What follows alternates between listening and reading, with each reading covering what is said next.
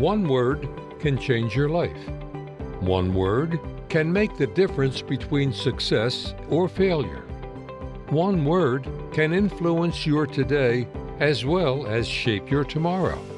Here's our host, Dr. Craig Lauterbach. Welcome back to another episode of One Word. In this podcast, I'll be talking about what it means to step out by faith. Faith is never about what you know, but rather it's about the unknown.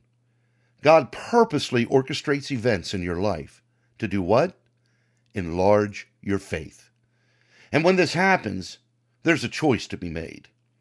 Whether or not to get in the game. Your greatest deterrent in life, believe it or not, is you. I didn't say greatest adversary. I said deterrent. So if Satan can send distractions to disrupt your focus, he will. Why?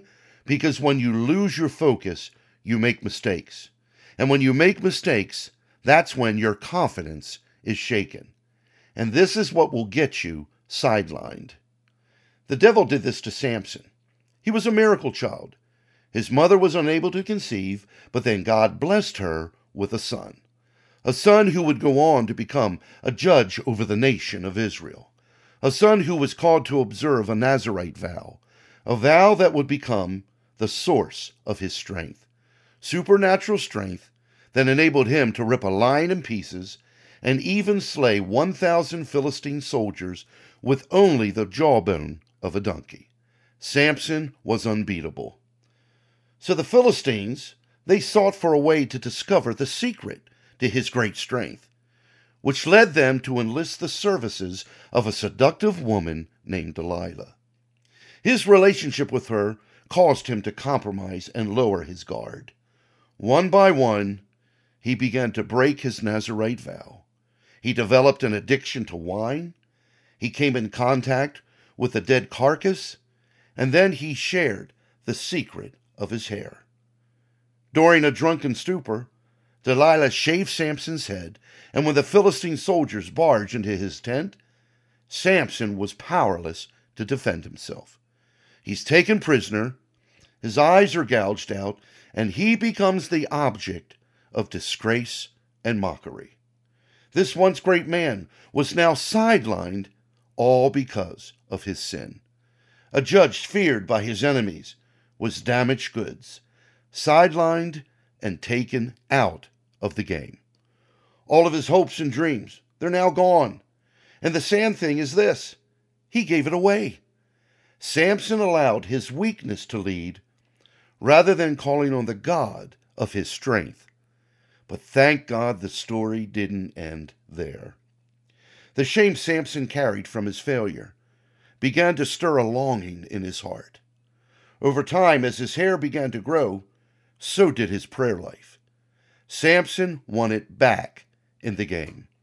We see this in Judges chapter 16, verses 28 through 30, which reads, Then Samson called to the Lord, saying, O Lord God, remember me, I pray.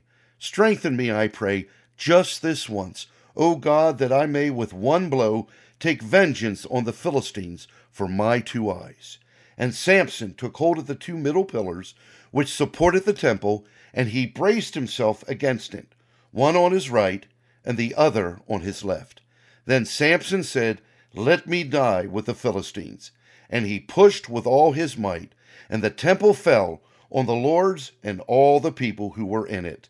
So the dead that he killed at his death were more than he had killed in his life.